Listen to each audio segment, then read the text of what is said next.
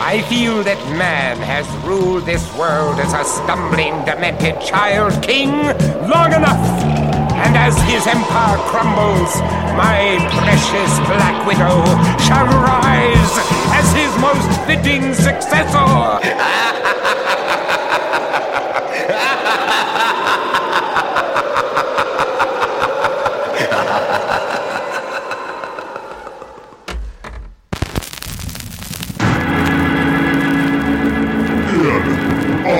Obscuria!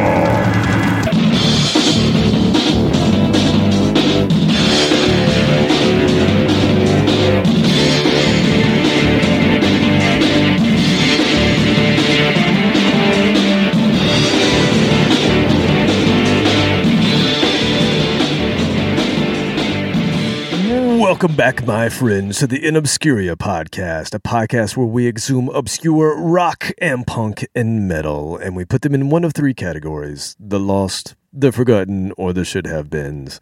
I am your creepy host, Kevin Williams, and I am joined by terrifying Mr. Robert Harrison. Not that terrifying, but sometimes. It's just terrifyingly weird, maybe. Not necessarily physically terrifying. Although I was pretty bloody on Saturday. That was kind of cool. Yes, you were very Halloween. That was perfect timing, yes.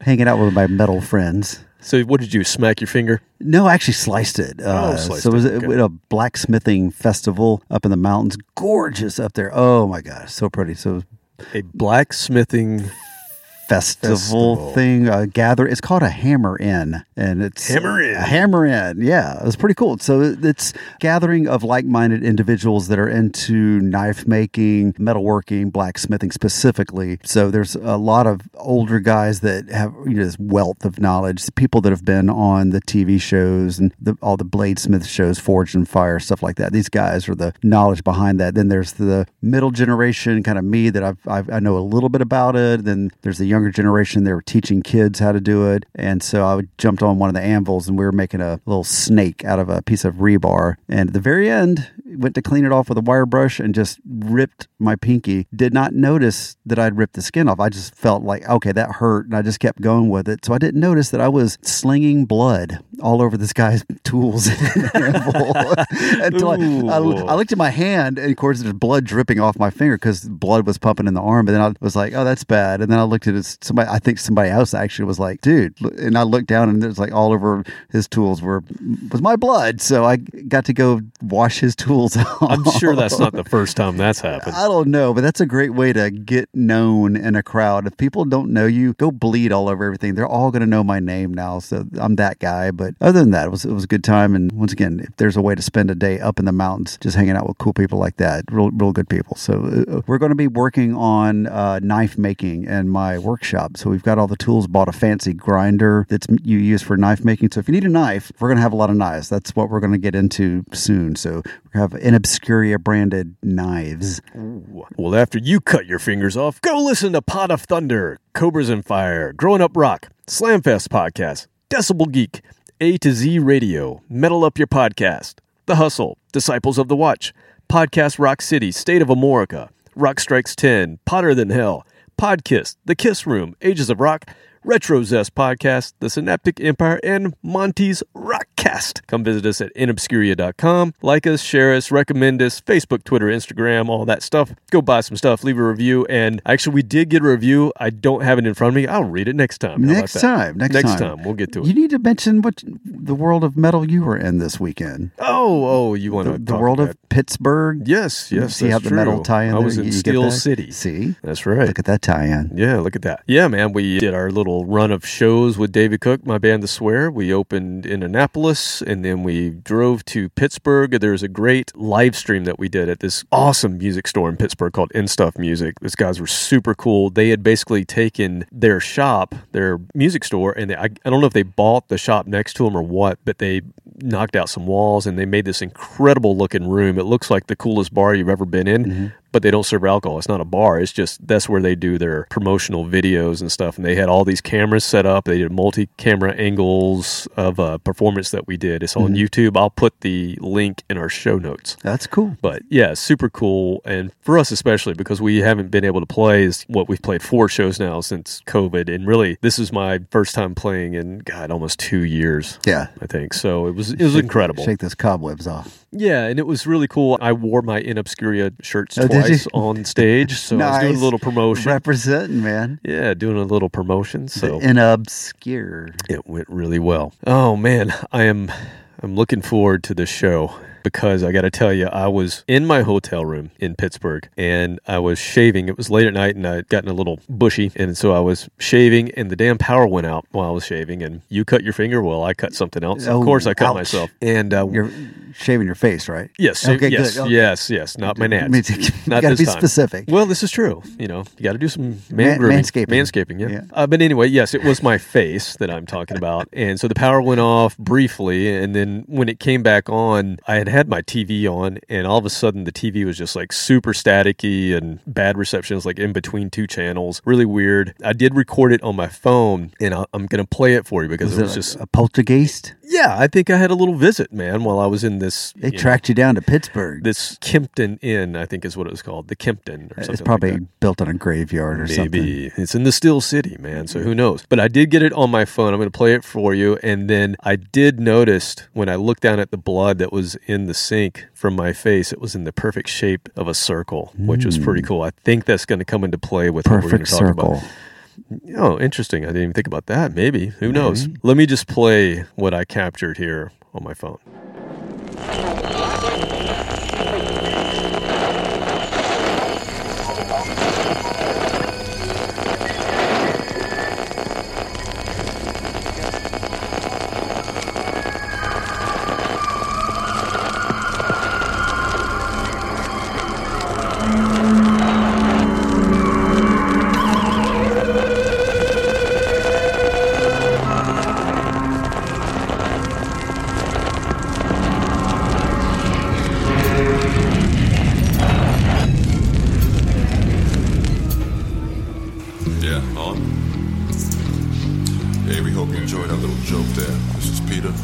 Johnny, Kenny, Joe.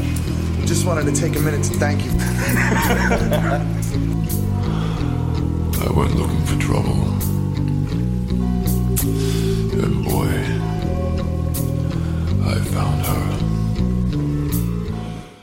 her. I sound like that when I wake up in the mornings. So that and Barry White. I had a pretty It's good our idea. friends. Yeah, it's our friends. Coming to us from beyond the grave. And I looked down in the sink, like I said, and it was a 0. Ooh. It was an O of blood. So I knew exactly what we're going to talk about today. This is a good one. You're going to enjoy this, man. Grave I'm giddy. mistake type O negative. I am Should have been giddy. huge. Should have been. Well, he was. Okay. He was huge. He was a huge Physically, man. Yeah, yes. he was a huge man. Large. And let's just say the band, they were pretty damn big, but they were no Metallica, and they should have been. They got. Why shouldn't Type O They're negative very be very niche big. Exactly. Big So- with a small crowd. And we'll talk about this more, but yeah, I'm excited. We've talked about Type O quite a bit. They're an American gothic metal band formed in Brooklyn in 1989 out of the ashes of a thrash band called Carnivore, and we'll talk about that a little bit more as well. And you're talking about the big man fronted by Peter Steele, and he's like a giant vampire, or was a giant vampire-looking man who was 6'8" tall. 6'8". Damn, Not boy, a big 8. dude. You're 6'1", right? I'm barely On a 6'1" good day. on a good day, With heels. and 6'8". had that deep, rich baritone. Good Lord, vocals. yes. So he was dark. He had a lot of self-deprecating humor. He brought everything that was him, he brought to this band. And so what you just heard, obviously, was some of that stuff. They used to put things at the front of their albums that was like silence. Like you get 30 seconds of a track with nothing on it. And you're thinking, what's going on? You're plugging in your... Or they'd put some crazy like ground, like a ground sound, like you think something's wrong with your stereo. So they had a good sense of humor. At the same time, they were goth. And we talked about goth last week. We've played this band before. We've talked about them quite a lot. I'm not going to go too deep into the background. We did that on our Halloween show. Halloween show. It was episode 46. No, it was 50, actually. Oh, it's close. Yeah, you actually were really close. Right? It's a month at least. One thing to note about Peter Steele is he was left-handed, but he played his bass right-handed, which is interesting to think about that. Think about if you picked up an instrument and you just played it the wrong way from what you're used to doing. Think about how hard that would have been. I mean, that's kind of like when I pick up a mandolin or a banjo because it's strung differently. Yep. I just sit there and look at it like, what the hell am I supposed to do with this? In the story I read, unless you play guitar, it doesn't make that much sense. But think about writing. If somebody said, I don't have a right-handed pencil, you're going to have to use the left one. and you had to use your left hand. Think about that. That's kind of what it's like. He was a guitarist in his first band. He played a left-handed guitar. They then said, hey, we need you to play bass. They didn't have a left-handed bass. He didn't have the money to go get one. So he just had to learn on what he had. Just flip it over. That's what Jimmy did. Yeah, right? just flipped it over. He didn't do that. Yeah, I told He you, just in played. the early days of me learning to play guitar, I had a VHS cassette that I watched and tried to learn what he was playing just by watching him, and it drove me nuts until somebody pointed out that, hey, dumbass, he's playing the guitar backwards. That's why I couldn't figure it out. It didn't make any sense to watch him, yeah. So back to Typo, I've already alluded to that he was. So Peter actually died of sepsis in 2010 after 7 releases from the band. So we're going to cover all 7 releases, 1991 to 2007, and they had 1 platinum album and a gold album. So had a little bit of success, but not nearly as much as I think they should have. I think they should have been huge. Maybe they're a little too creepy and dark for that, but hey, the Monsters were big. Hell yeah. And you have to mention again how he kept his day job, I think, through most of that, right? Yeah, he did. He worked for the New York City Department of Parks and Recreation full-time all the way up until 1994. Now, they had their platinum success in 1993. He was still working for New York. Toured and played some probably pretty big-ass shows, and then still would come back and whatever he did for Parks and Recreation. Just crazy. So let's talk about that, because that was my introduction. We got a problem with the swing set over down the street there.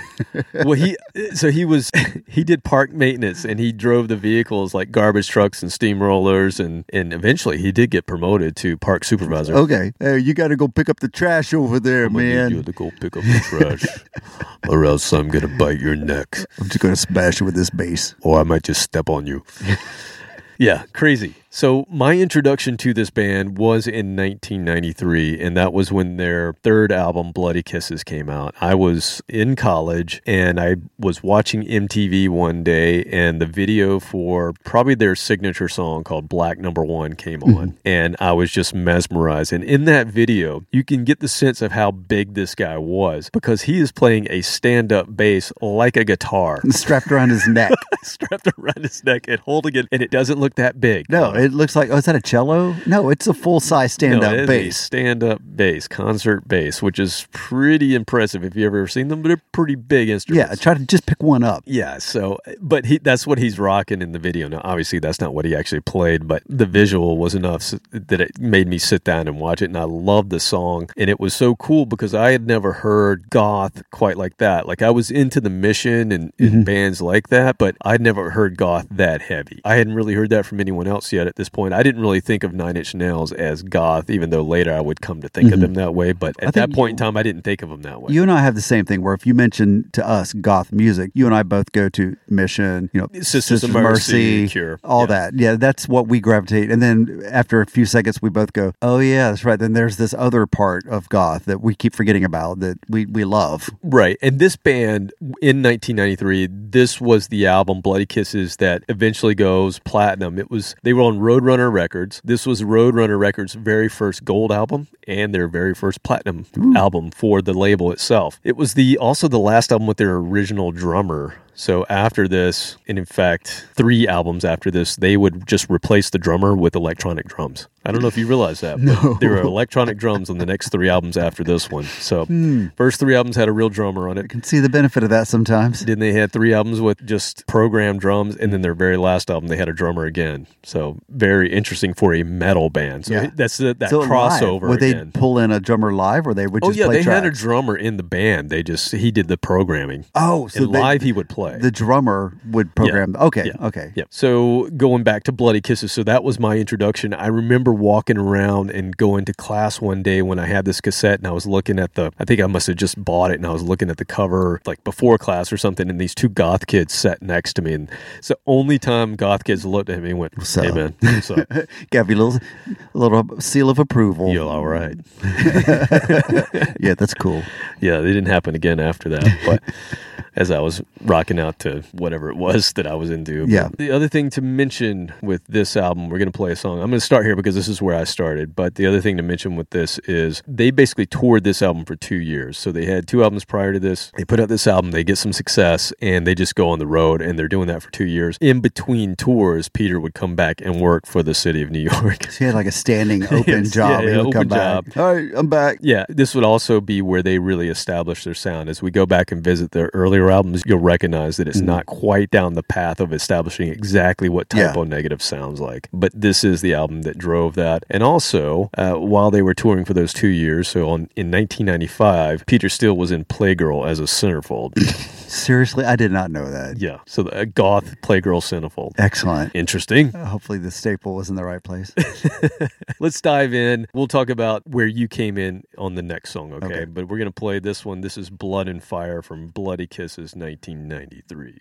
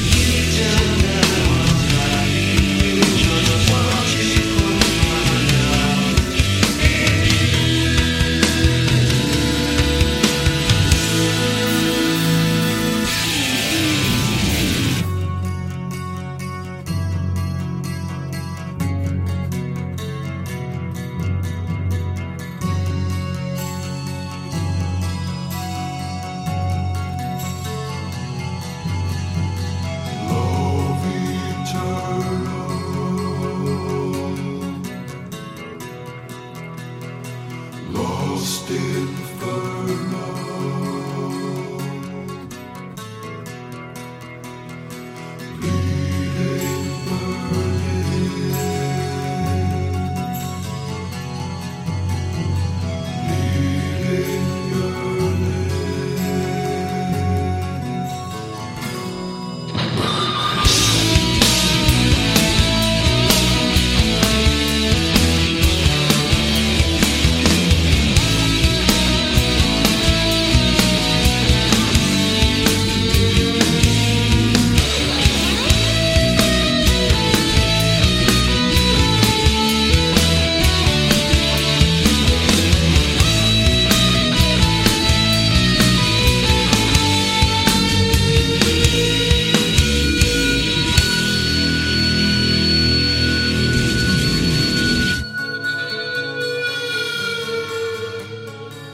Ma chérie, io non la vera e ne sto tombé.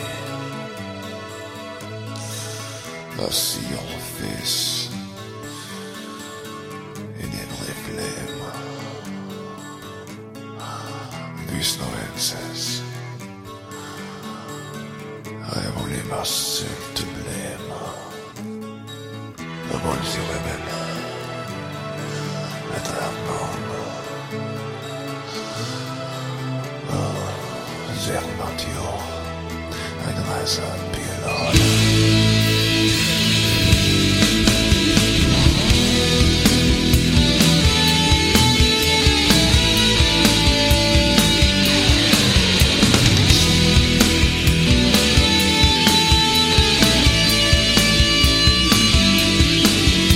No more nights of blood and fire.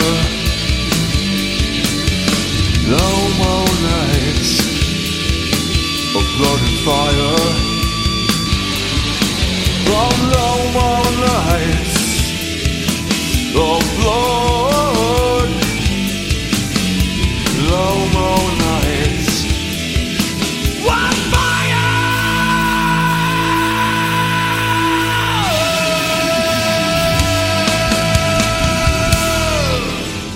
I got the biggest smile. I love that. And that's not on your iPod. So Oh, you've not heard this one? no, that's why I've got a big smile, because I've listened to all the ones on your iPod, which I thought was a pretty good survey of their music, but apparently you've been sandbagging and left some off that I didn't know about. We've got to go back and fix this now. Oh, That was really good. And that was fascinating that it was obviously early in their career. It had more similarities with the traditional goth, and traditional in quotation marks, that you and I think of. The guitar sound was similar throughout all of their albums, that really heavy, dry sound to it. But that song, atmospherically, was a little lighter, the Gregorian chant type stuff. That reminded me more of some of the other goth bands that we listened to before. But as they progressed, they would get even heavier. I mean, that was heavy, but still nothing compared to their later stuff. They just really blew it out of the water. That was a shorter song for them. Yeah, some of their songs. At almost 6 minutes. That was a single.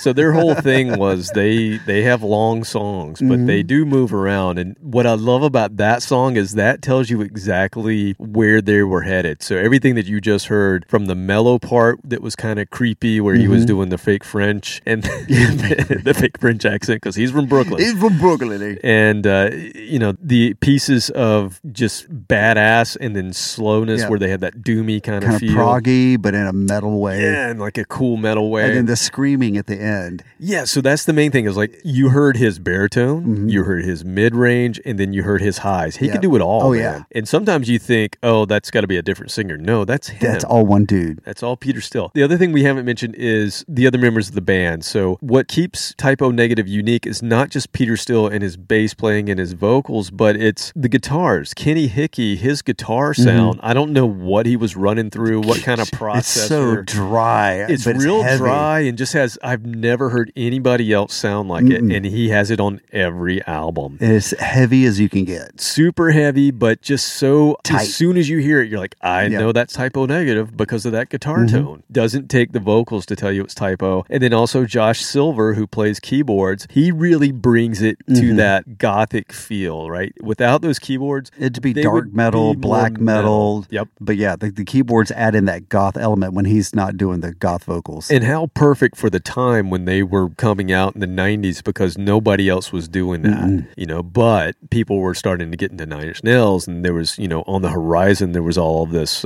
industrial stuff coming. Yeah. So they were ahead of all of that with the keyboards that they were adding in. And then the drums, even though that was a real drummer and this guy would leave after this album, something about, again, that dryness of the drums, the way that they recorded them, when they go to programming for the next 3 albums, they basically copy this sound. And I always thought it had kind of a mechanical feel, even when it was a drummer playing it. Because it's not a synthy electronic drum beat. It's a very basic, dry beat. Yeah, it's hard to describe, but it's, again, you hear the drums like, oh, nobody else sounds like that.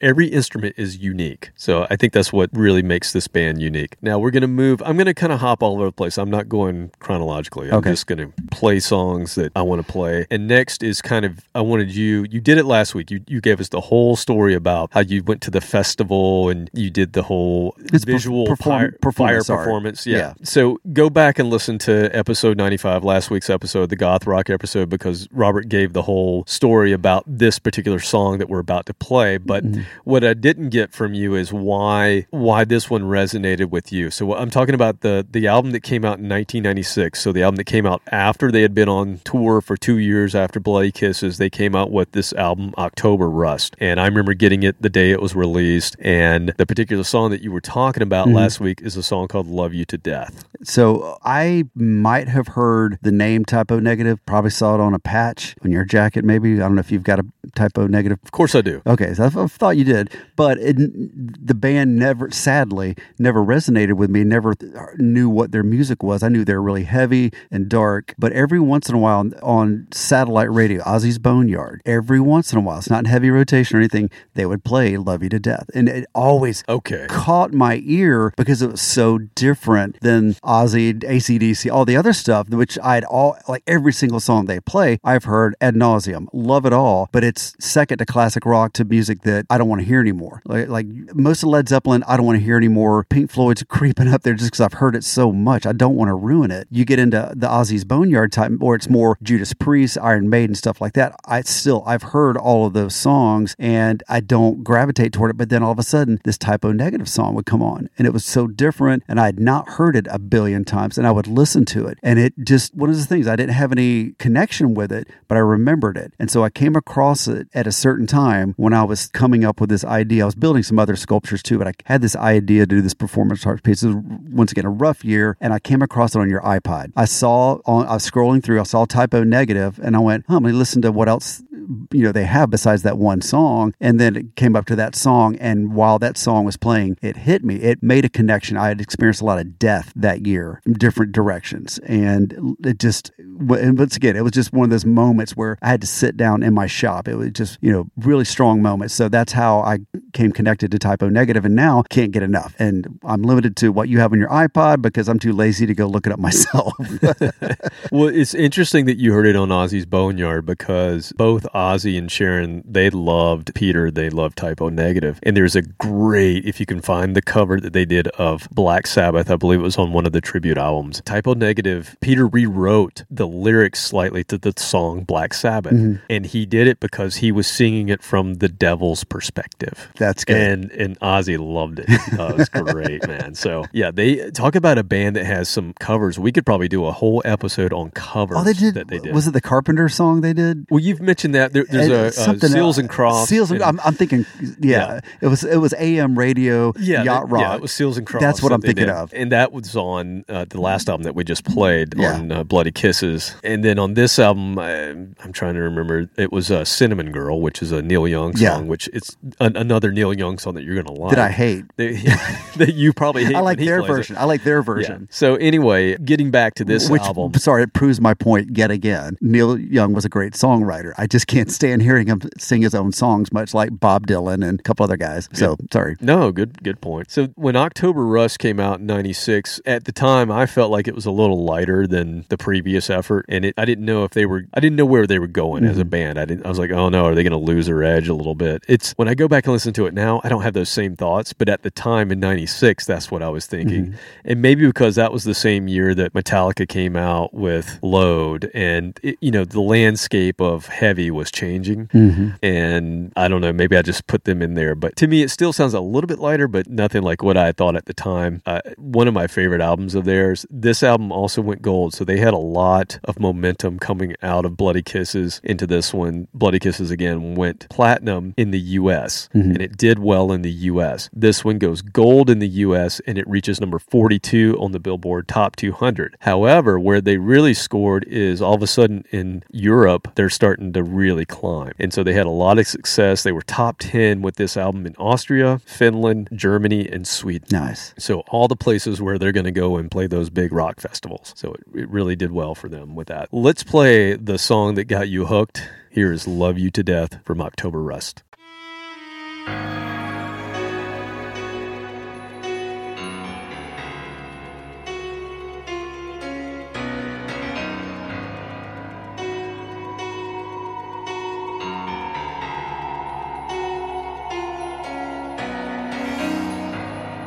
In her place, 100 candles burning. A salty sweat drips from her breast. Her hips move, and I can feel what they're saying, swaying. They say the beast inside of me is gonna get you, yeah.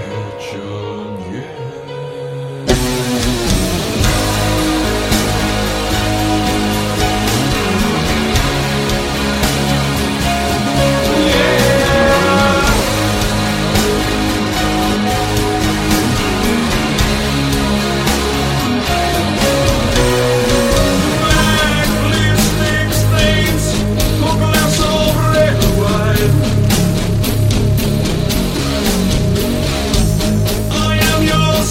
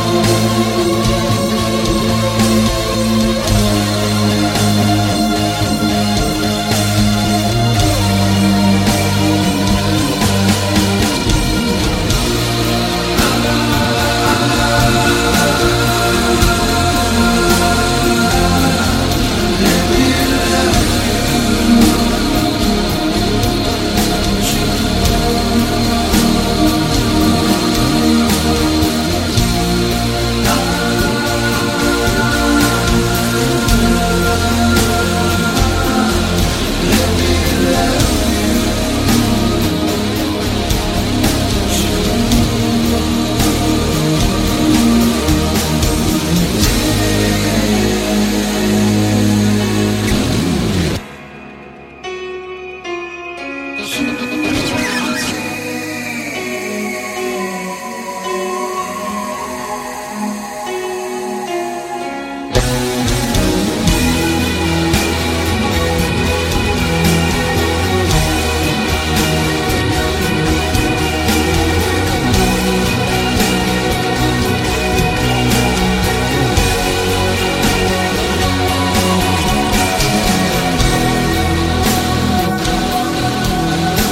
I good enough?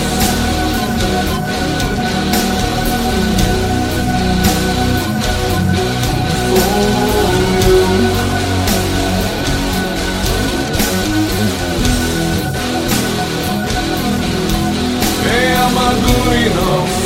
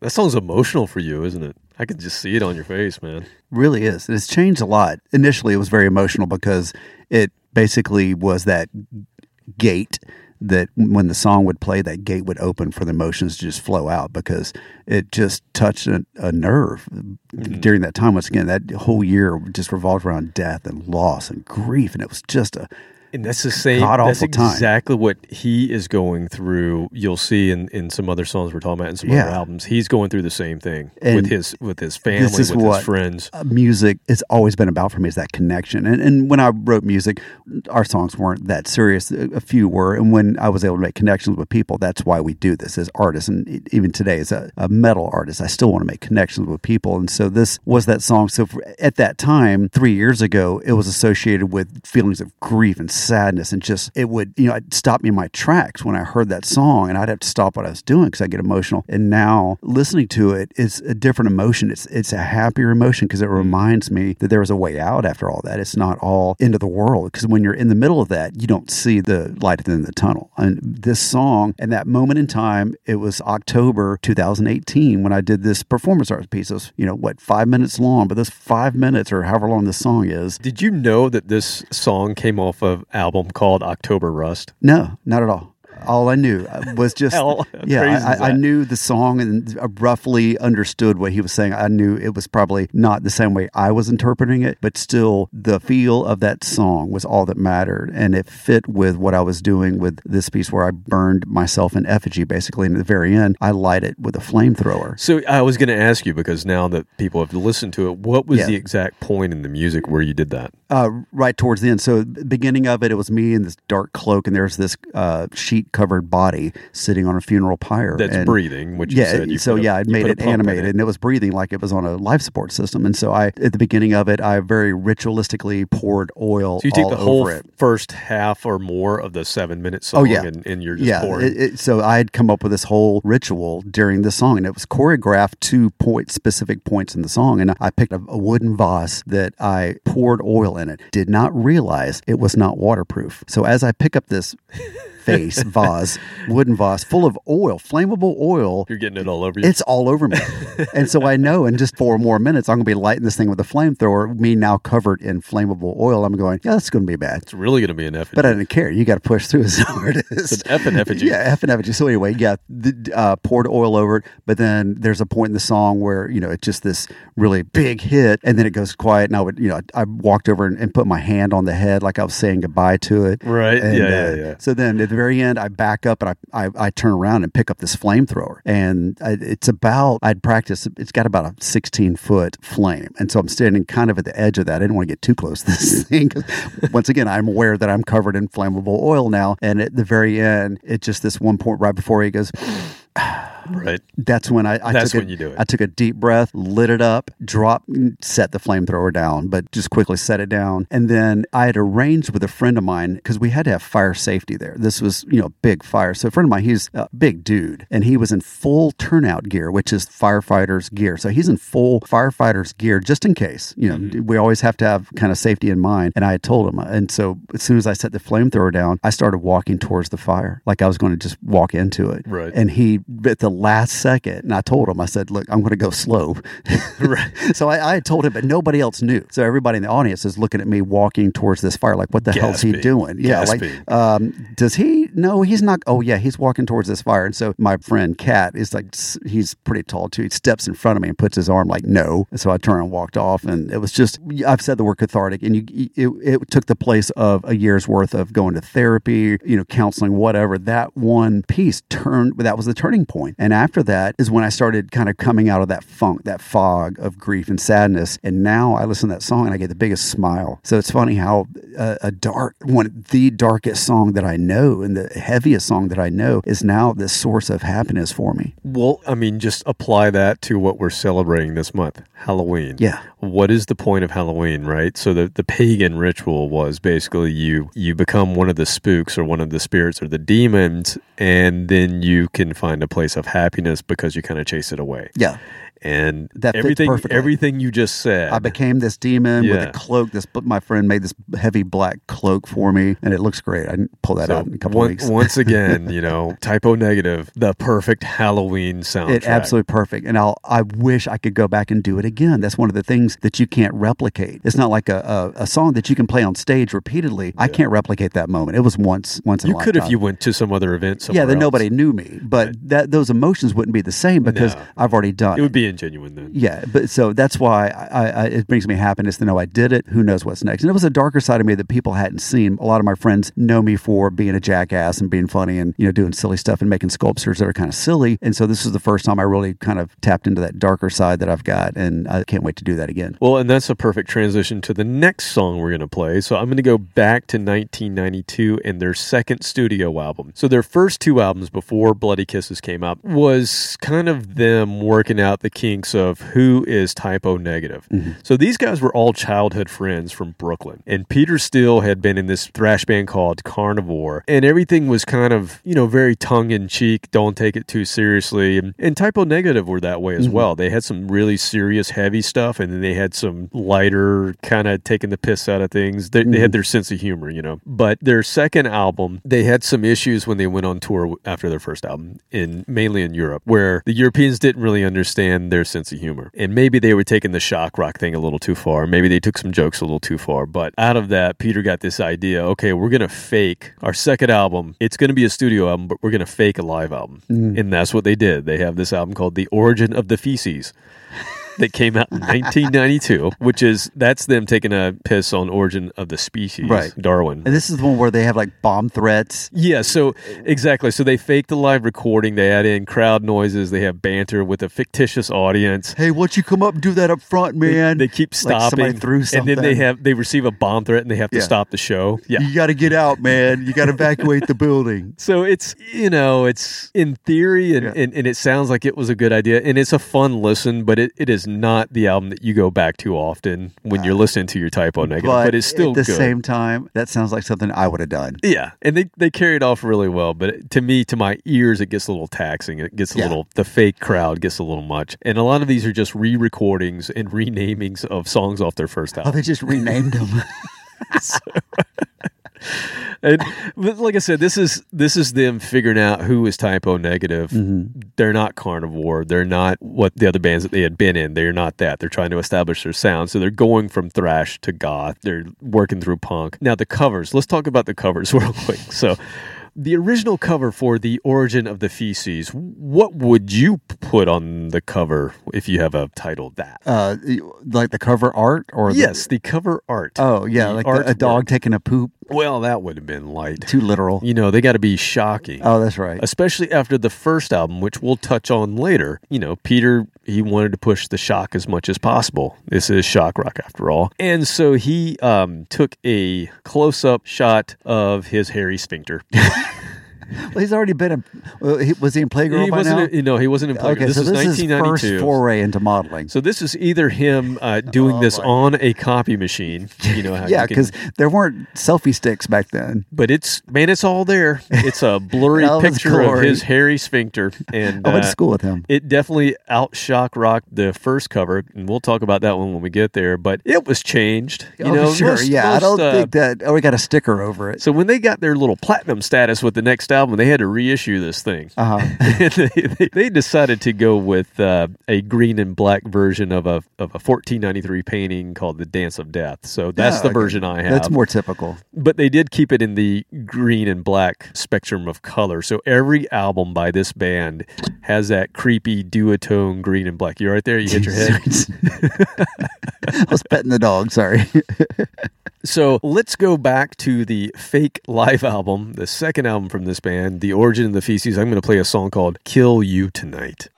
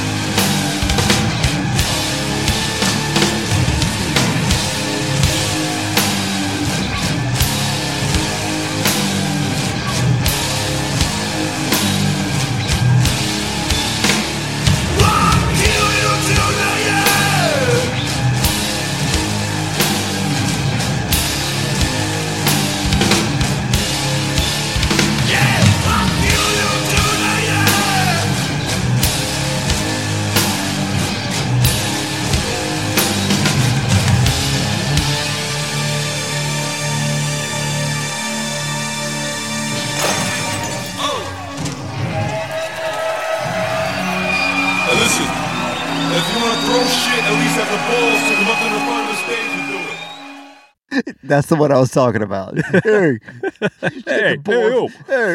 whoa. Oh my God. That's just, yeah. So that's what I was thinking of. That's so funny. You picked that one out. The first part of the song is just this perfect punk thrash blend. And then they just turn it right back to just the doom. heavy doom. And he's, you know, quite the lyricist. He goes straight for just a death threat. This is trying to sugarcoat it. Hey, I'm going to kill you I'm gonna tonight. fucking kill you. You hooah. You what? This is another song. He says that. You fucking hooah. Like, how often do you get that in a really good song? It's hard to rhyme Probably that with things. not often. Like, I don't know what you rhyme with. Hooah. Yeah, I can go there, but we're not going to go there. Yeah, so it's them again working out the kinks of who who are they? Yeah. And they still did this stuff on later albums. It was just fewer and Yeah, they just farther between, I guess, than when they first started. But, it's like stuck to the script. they established their tones. Mm-hmm. You can tell those tones Yeah. are there. That guitar sounds like the guitar, drums. And unfortunately, the keyboardists didn't have a whole lot to do. No, So for that album, he was just picking his nose. I bet drinking Josh a beer. Silver was happy when they got a little more melodic. Yeah. Because he could really stretch out. He's and got do the some cool skills. stuff. They didn't bother featuring him that much. Yeah. But that distorted bass, I mean, I didn't play distorted bass until probably the last 10 or so years. I've really explored it more.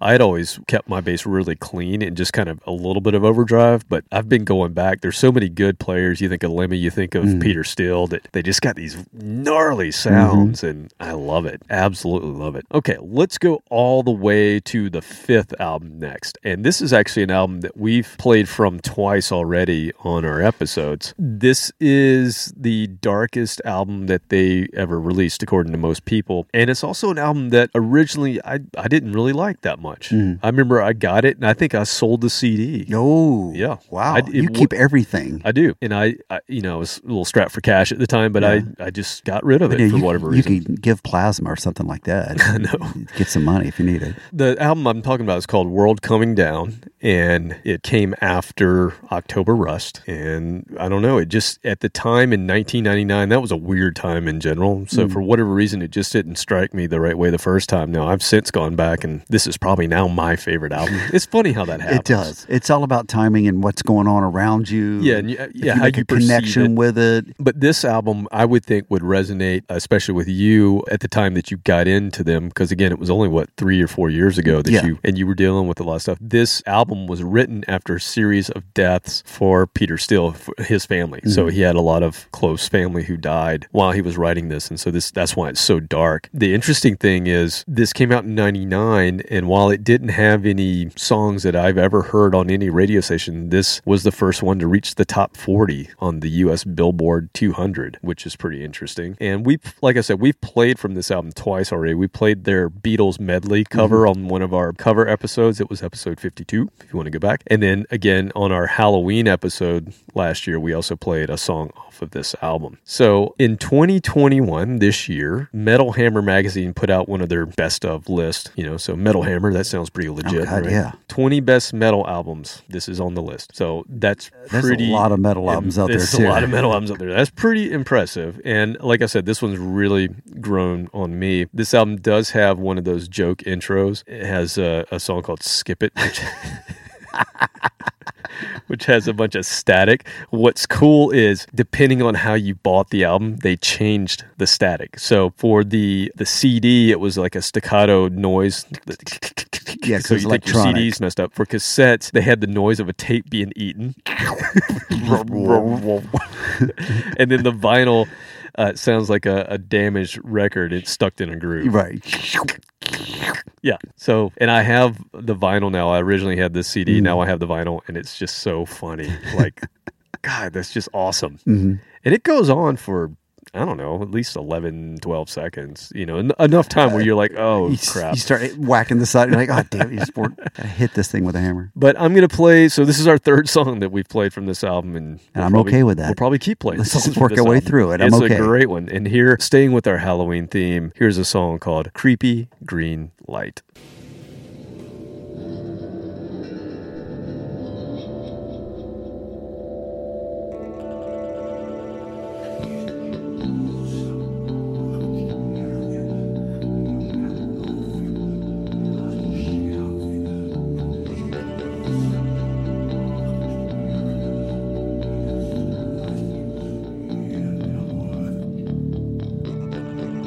This Halloween, so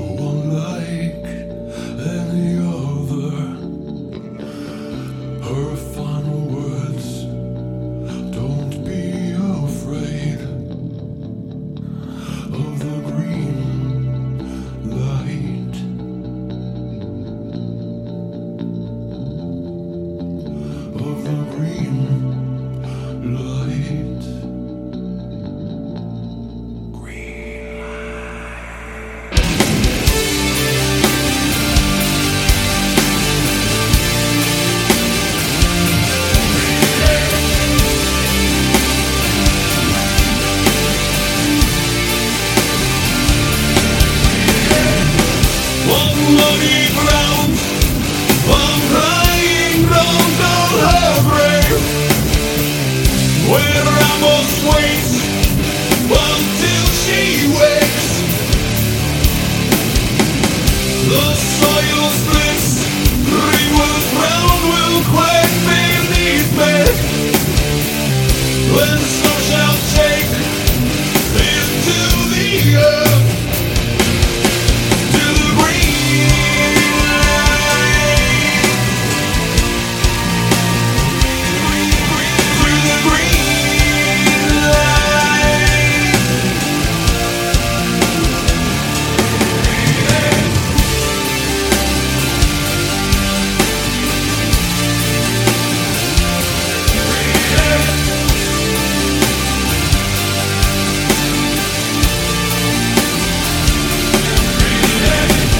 The autumn air quickly fills my lungs so sweetly, reminds me of your smoky breath.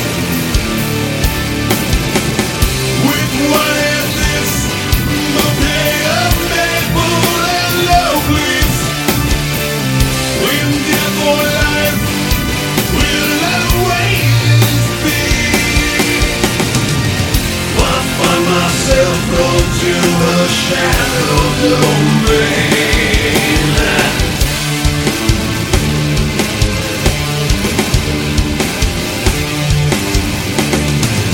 I find myself drawn to a shadow domain.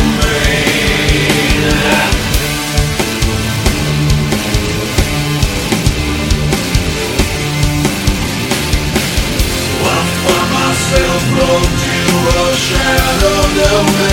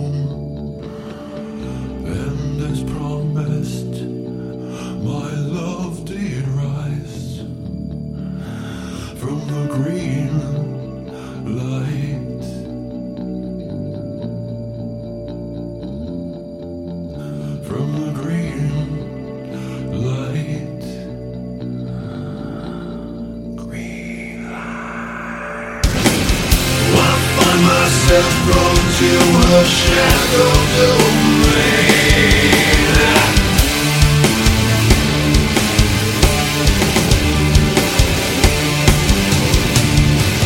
I find myself drawn to a shadow domain.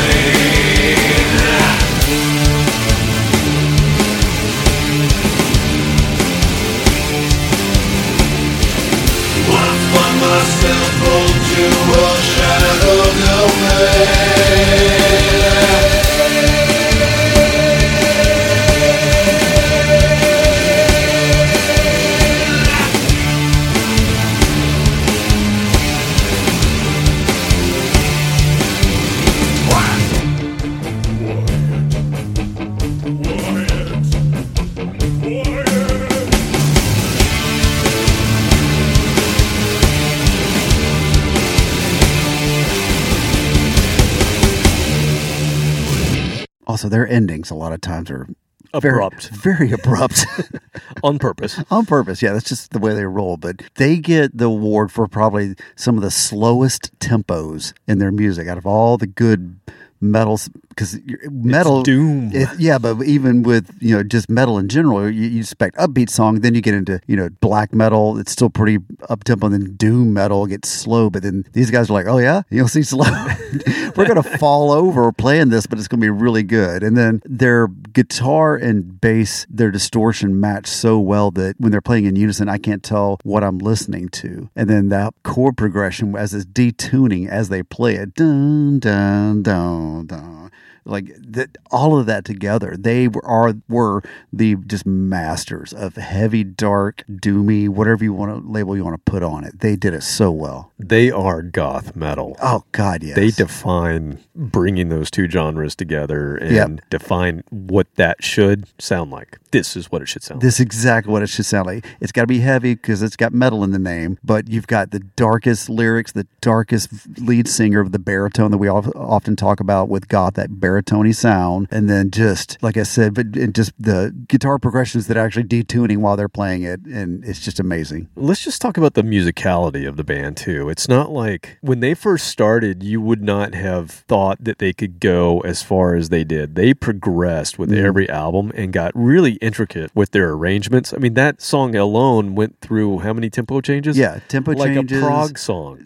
But it doesn't come across that way. It comes across as like a almost cinematic in a way, like an epic movie or something. Perfect soundtrack band, and they actually were on a ton of soundtracks that you don't even realize that they were on. And what you just said allows the listener to just create this visual inside what he's talking about, this green light and laying on the grave. Creepy. And it just perfect Halloween song. God, it is. Yeah, He even mentions the word October in the lyrics, and it's just, I don't understand while they were big in a sense in the community of heavy metal, they were big. They're an outlier in the metal world. People talk about 5 or 6 big bands that we all know and love, but these guys were out there on the periphery. But think about when they were active. They were active from the early 90s, so the first album's 92. And think of all the silliness in the metal world going on right then. It was, the big hair days were coming to an end. Right. And it was just, everything was over the top. That's where I'm going. So they're active from 92 until 2007. That is the span of their career and their existence and their 7 albums. Metal was not the top of the world during that time. No. There were other forms of music, and so that's why I kind of say this band deserved to be bigger than they were, because they were big in the community, but the community was not It was a small community back then. It was a small community. They're all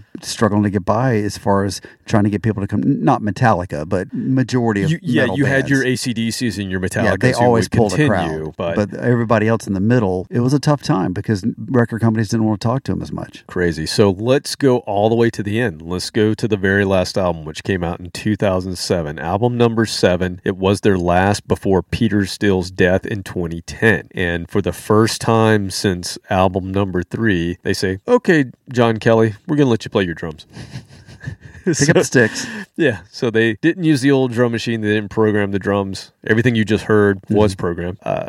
So this is the first album since Bloody Kisses, and the first album that only album that John Kelly ever actually plays on, because remember, the first drummer left after Bloody Kisses. Then John Kelly became the drummer, and he programmed everything. Technical drummer. He was their technical drummer, yes. He programmed everything, and until the very last album, which I'm sure that's kind of cool for him. Like, yeah, I finally got to play on the last one at least. But the other thing that's interesting, in 2007, this comes out, and again, I actually don't get this album when it comes out. This is the only Typo Negative album that I did not get on release day, and for whatever reason, this one escaped me. I didn't know it was out until like a year later. And when I picked it up, I looked at the cover and I thought, is that Charles Manson? I thought it was Charles Manson for the longest time, and then I looked it up to see, okay, I don't see the swastika usually there's on his head. Thingy on his forehead. But it kind of looked like Charles Manson to me. No, I was way off. It was Grigory Rasputin, who was Rasputin, sorry. Yeah. Yes, he was a Russian mystic. I learned all about him from the Indigo Girls. Okay, all right. I did not, apparently. He was a mystic associated with the last emperor of Russia, Tsar Nicholas II. Yeah, he was a wacky dude. Okay. All right. Well, I thought it was Charles Manson. No, he was kind of messed up looking, so I could see where that would remind you of somebody that's unkempt. apparently I just didn't know my history there. So anyway, I got schooled. You should look him up. He was a weird dude. I'm sure that's why he's on the cover of the last Typo Negative album. So what was going on during this time is in 2005, Peter is suffering from paranoia due to his really heavy substance abuse. And then in the same time, he gets diagnosed with bipolar disorder. So he goes to rehab, and then unfortunately, he also goes to prison for assault. So not good time for him. And, he came out of it and put the songs together for this album. And then also the same year that this album comes out, he starts identifying himself as Roman Catholic. And he had been in professed atheism prior to that. But in 2007, he became a devout Catholic, which is interesting. I'm sure he grew up that way and just, didn't pursue it. Oh, yeah. Grew up in New York. Interesting to come out of it. But I guess if you go to rehab and you have to go to prison for a little while, you kind of reassess your situation. Clean up a little bit. Yeah, nothing wrong. And plus Catholicism, not that I'm a Catholic, but Catholicism,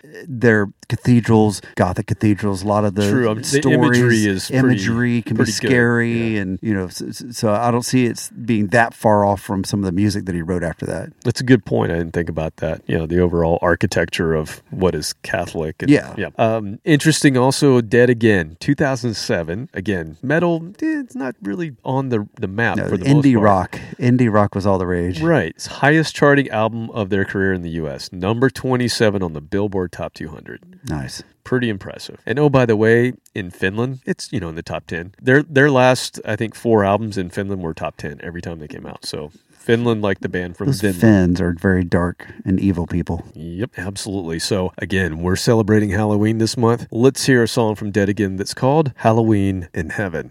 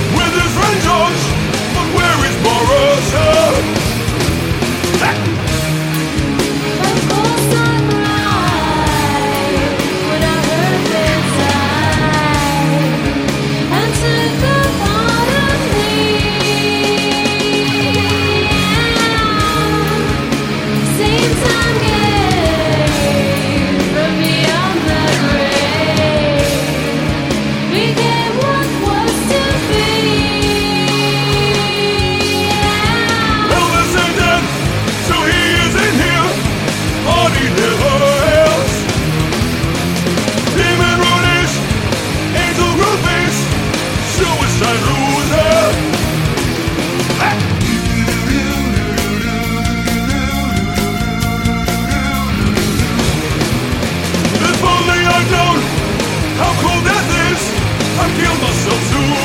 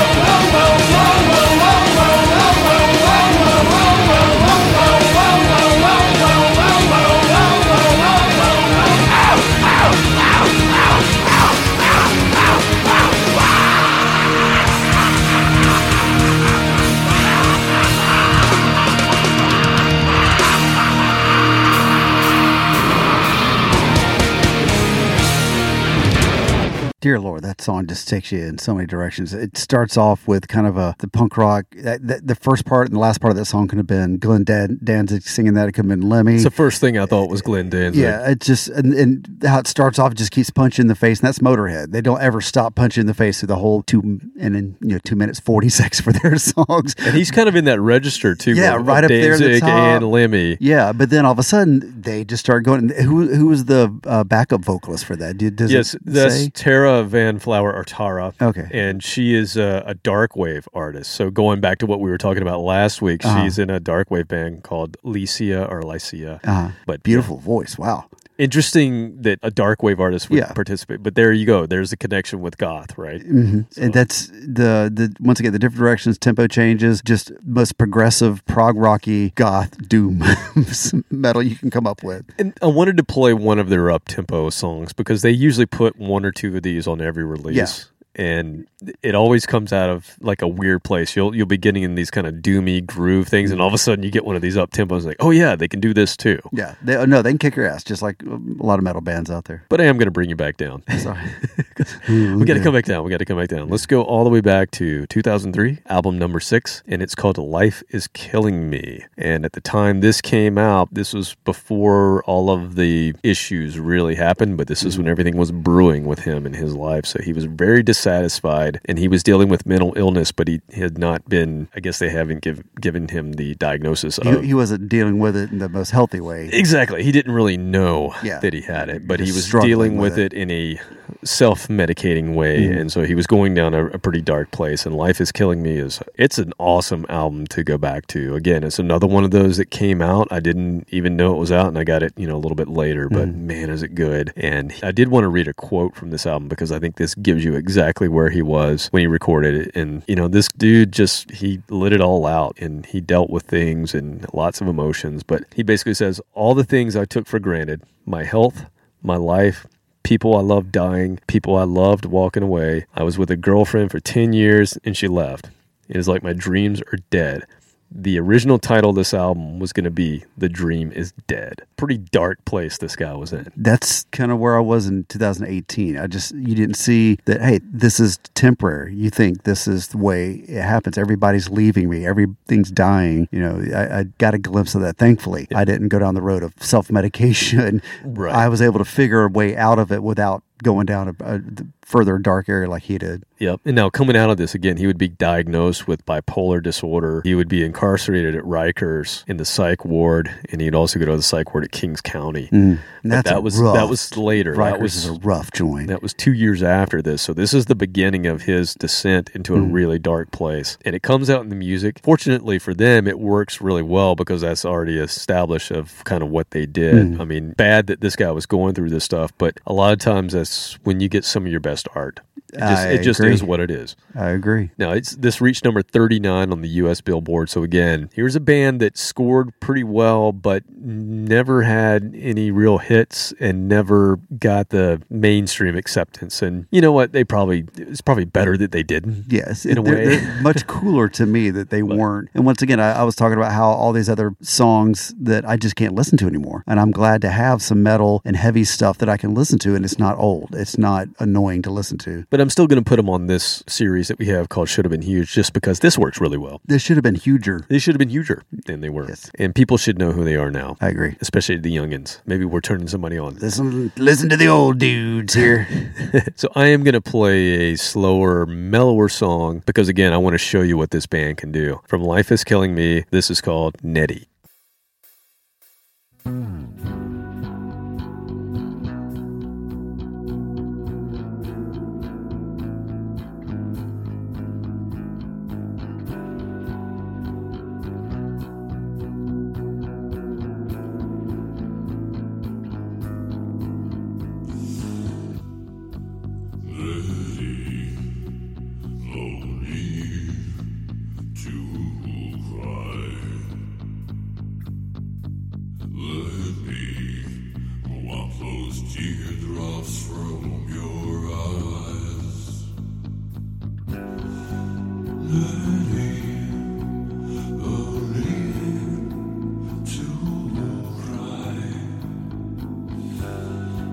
Let me wipe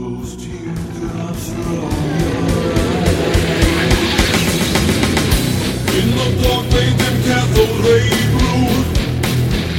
This red hook of 1922, weeping silently for the pain of others.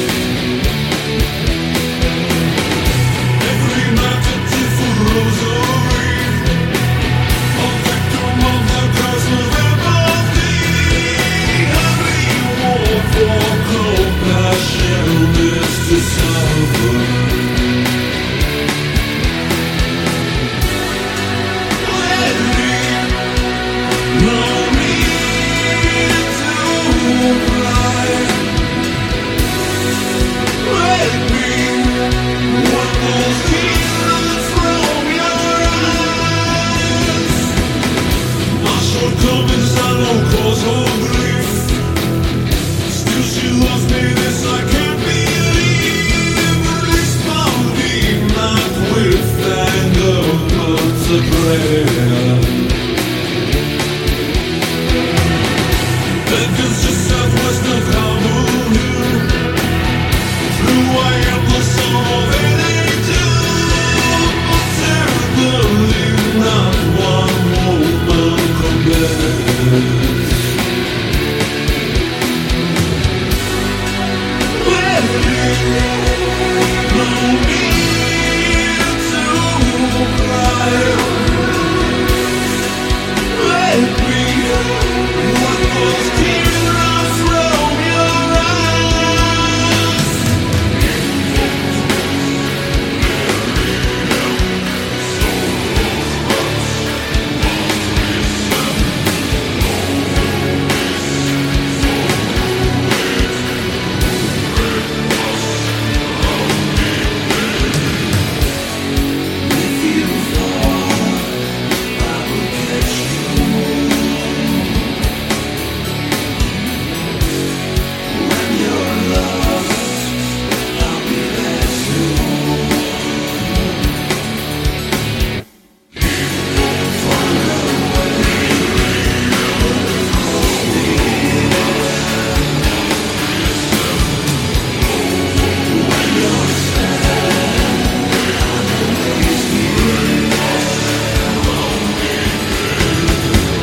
Thank you for saving me from myself. Your compassion became its own hell. Equally beautiful inside and out, without a doubt. Lady, no need to cry. Let me wipe those tears from your eyes. Let me no need to cry. Let me wipe those tears from your eyes.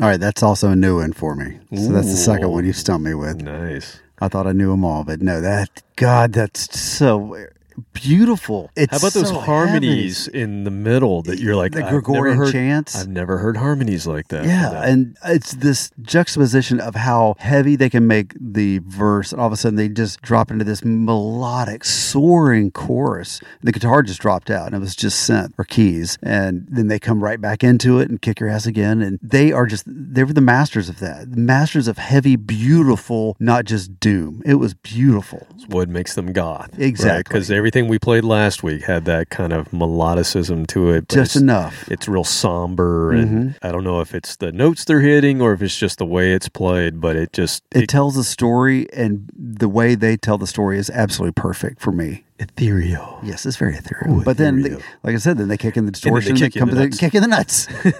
Oh, look up there in the sky. Oh, right there. Exactly. But you can tell, I mean, just from the passion that he's putting into singing it, where he's in a And he loves being able to hit those low notes at the beginning. Oh my God. He was having fun doing that. I think that's the lowest of any of the recordings. I think that is as low as he can go. Low is, let me see. I've been low. I'm going to go low. All right, I have one more for you. And we haven't played the very first album, which is called Slow, Deep, and Hard. Oh, okay. You could take that, a couple of ways. Very first release after the Carnivore dissolved. And I did want to play a little snippet of Carnivore for you. You want to hear a little Carnivores? Please. Hear what they sound like? I've not heard them. All right, so we'll just do a little snippet. This is from Retaliation. This was their last album. It came out in 87.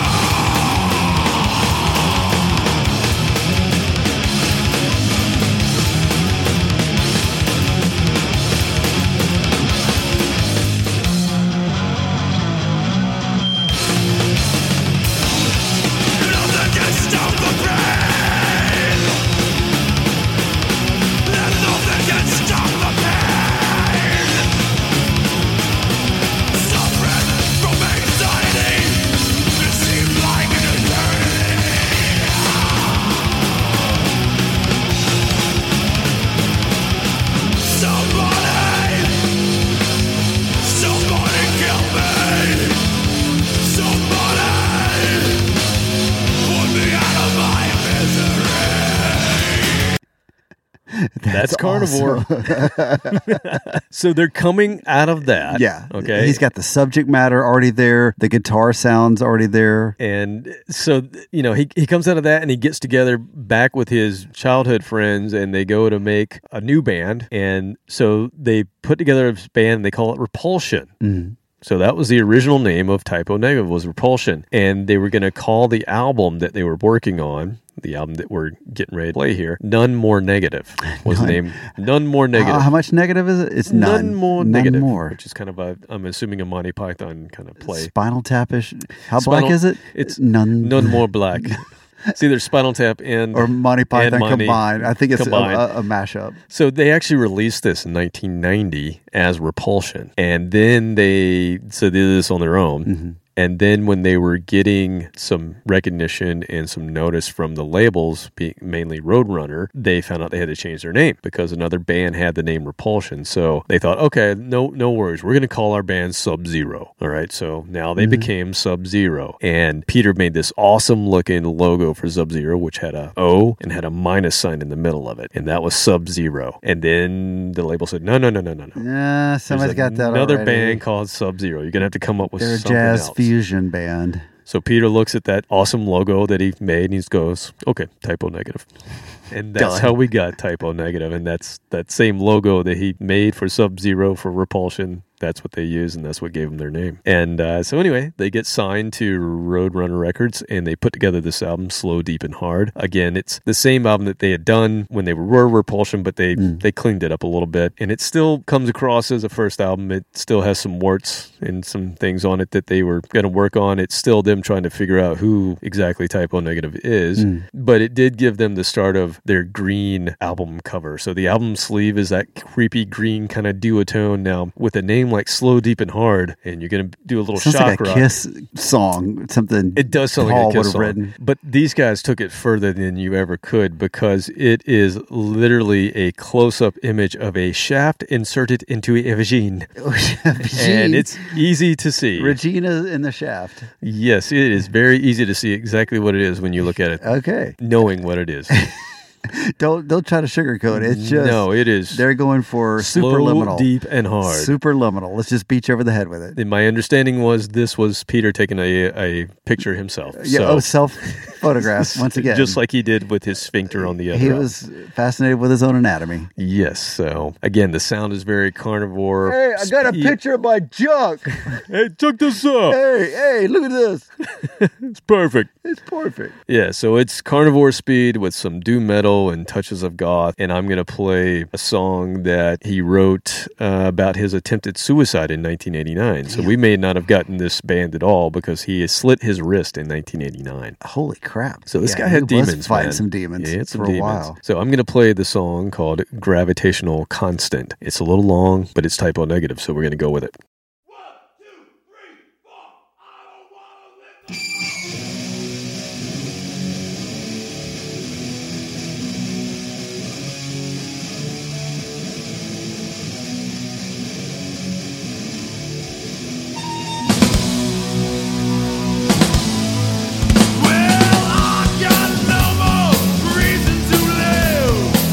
Then I got no more love to give to not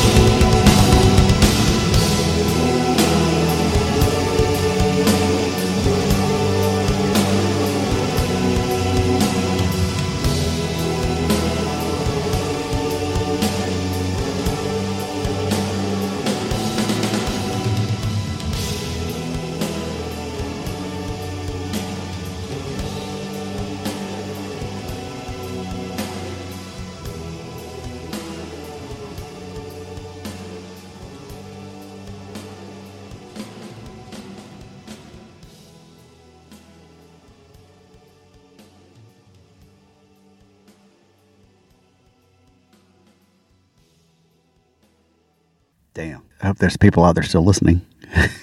I know I am. That was amazing. Once again, just the journey those songs take you on, visual journey, because you told me that he had tried to commit suicide, so obviously this is a very pertinent song, talk about the scars on his wrist. I mean, it's very personal to him. It makes the song a lot more interesting to me when it's got that connection, not just talking about in general, how it stops and starts, and the tempo, once again, just almost comes to a grinding halt, and it picks right back up again. Right. And I wanted to play this song last because this is also the last song on their first album. Mm-hmm. And again, I think I'd been saying 1992. This actually came out in 91. I don't know why I was saying 92 because I'm not very smart. But anyway, it ends the first album, but it also kind of, to me, it symbolizes, again, this is them discovering where they're going to go. And this covers the spectrum of everything they would explore in their 17 some odd year career. From start to finish, that one song encapsulates everything.